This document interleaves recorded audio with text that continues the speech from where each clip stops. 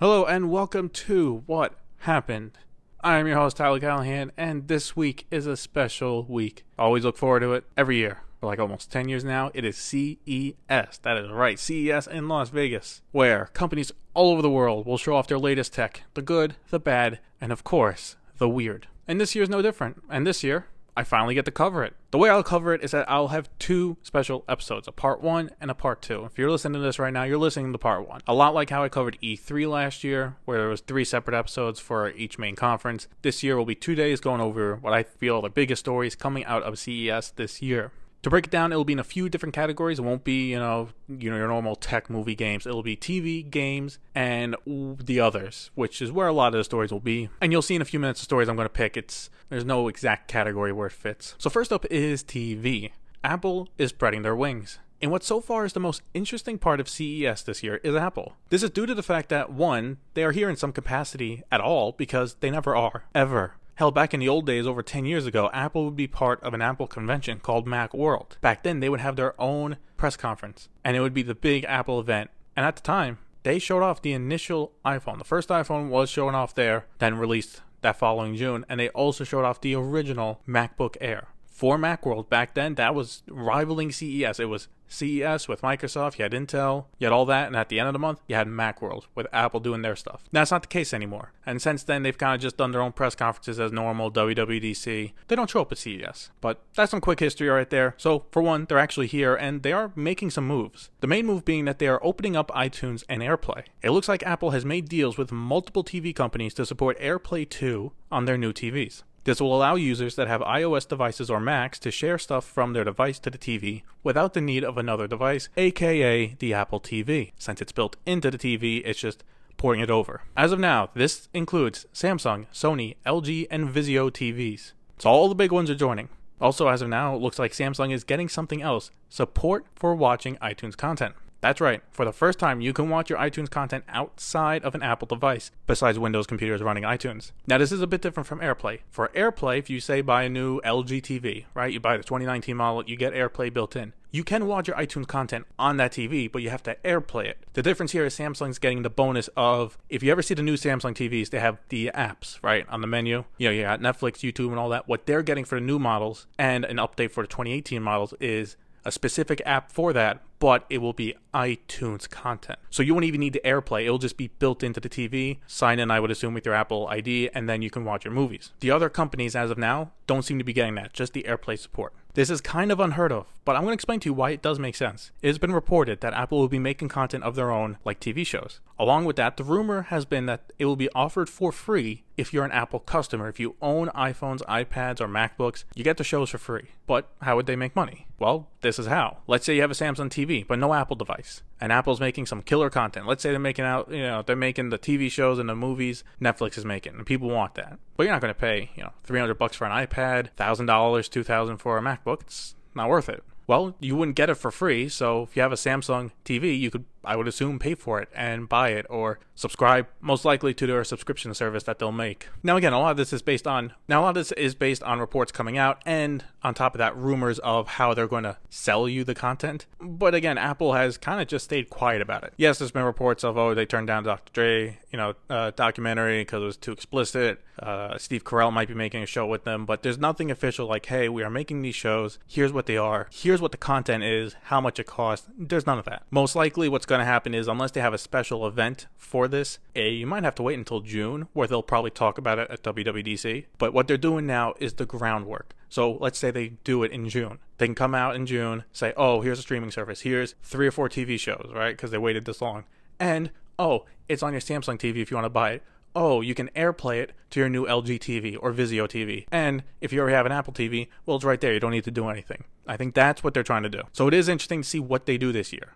And they are slowly turning into a service company. Also talking about Samsung will support Google Assistant and Alexa on 2019 TVs. Samsung seems to be opening up their TVs for everyone this year. First with Apple, and now multiple choices for voice assistants. Samsung announced that for their high-end QLED 2019 TV models, it will support both Amazon Alexa and Google Assistant. However, for it to work, you need to provide a device that has it, such as an Amazon Echo. The voice assistant will not be built in the TV. What it'll do is that it will be able to have support for it so that it will recognize those commands, but you need a device to say those commands. If there's one thing I'm getting from this year's CES is that a lot of companies are actually opening up their platforms a bit. You see this here, and it does make sense. While people might not make a final decision based on what voice assistant they will get, obviously if you want to appeal to people, have the options available. Be like, hey, you don't have to use R. If you like your voice assistant, you can bring that over. We'll support it. We just want you to come over. Over to games, Sony says the 91 million PS4s have been sold. Since launch, it has sold 91.6 million consoles, with 18 million of them being sold in 2018,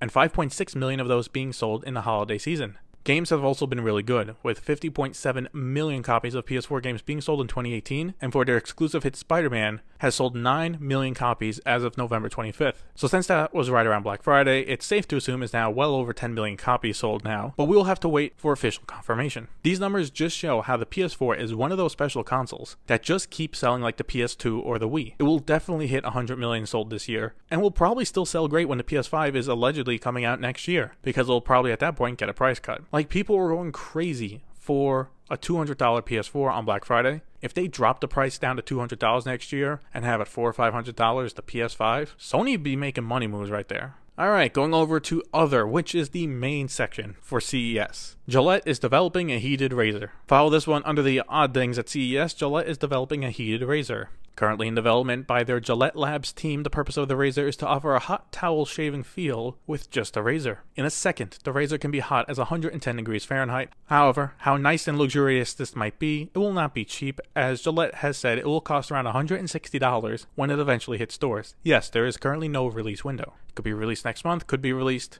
next year. But don't worry, it will include a charging stand as well. I love this idea, and I'm curious to try it. I really want to feel how a heated razor is like. You know, just switching up from using hot water. But yeah, $160, I'm good. I'll wait. Mophie are making wireless charging cases for iPhones. If you've ever used a charging case for your iPhone, you'll notice that they usually plug into the charging port, and that used to be fine. However, with the newer iPhones, that is the only port, meaning if you use one of these cases, you have to use wireless headphones. Well, Mophie is fixing this with their new charging case. Instead of plugging it into the lightning port, the case is basically a wireless charger built into the case. So when the phone is put in, it will wirelessly charge, and that leaves the lightning port open. This is very useful if, for say, you want to use that lightning port to plug in your headphones. The case will come in different colors and will cost $120 when it comes out sometime in the first quarter of 2019. This is really neat, but I don't think a lot of people are going to buy these. What I think happened is that with the rise of portable battery chargers over the past 2-3 years, people are buying less and less of these cases. And people are loving the portable battery packs because it can be used for multiple devices if you have the cables, which is great. However, with the charging case for the phone, you can only use it for that phone. Like, you go out with your friends with a battery pack, you can pass it around, you know, get some juice out of all that. It's like, what if your friend has a different phone? What are you going to do? You can't take out your case and give it to them. It won't work. Also, $120 is, again, a bit much, especially when you get a good big battery pack for $40-50. I'm going to ask you, can I go a little angry? Is it okay if I get a little pissed off? I hope you said yes, because I'm going to. AT&T are being bitches, and they are lying to your face. Now, what made me say that headline for this story? Usually I'm pretty nice with headlines. Well, let me tell you why. So AT&T are rolling out an update to certain phones that update the 4G LTE icon to 5GE. Now, if you didn't know better, you think, oh, I just got 5G, and get excited, because why wouldn't you? You're getting the next generation of high speeds for free. Well, I assume you realize it's probably too good to be true, and it is. You do not have 5G because you actually need a modem to support it, and no, AT&T did not take your phone and install a new modem for you in the middle of the night. They're not the modem fairy. So why would your phone say 5G? Well, 5GE means 5G evolution that AT&T says is 4G with a mix of other technologies that could provide faster than normal 4G speeds. And in their minds, because it is faster than 4G speeds, they can sell it to you as 5G. However, for the most part, this is a dirty trick, as those speeds that they're advertising is still not even in the range of the 5G speeds that have been dictated. For the most part, this is just a dirty trick to get ahead of the 5G game and try and trick consumers to be like, hey, I already got 5G on my phone, you know, AT&T is doing so good. Like, nope, just an update on your phone. That's all it is. So for phones getting it, it looks like Engadget is saying currently the Galaxy S8 Active and the LG V30 currently are getting the update, with more coming in the spring, so don't worry. If you're saying, oh, I'm safe now. No, you're not. I'll tell you right now, if the fucking S8 Active has it, I can tell you the rest of the S8 phones, the S9 phones are going to have it. And look, if you really, really want 5G, you really want it, wait till the Galaxy S10. It's been rumored that they'll have multiple models, some with 4G, some with 5G. I would say wait 2 or 3 months and then get it then, but just giving anyone a heads up, if you see 5GE on your phone, if you're on AT&T, they're just lying to you. And carriers did this shit back in 4G. I know Sprint, I believe, was one of them. And I'm seeing social media reaction now. T-Mobile's making fun of AT&T by just putting a sticky note of 9G on the phone, which is kind of funny. And Verizon has come out and said that at least for mobile services, they will not be lying to their customers or misleading them into thinking they have 5G when they don't. So it's good to see that other carriers are making fun of this because this is just stupid. Anyway, let's cool down. I'll cool down. Next story. Whirlpool has a smart countertop oven for you with Alexa. So again, follow this one under the weird section.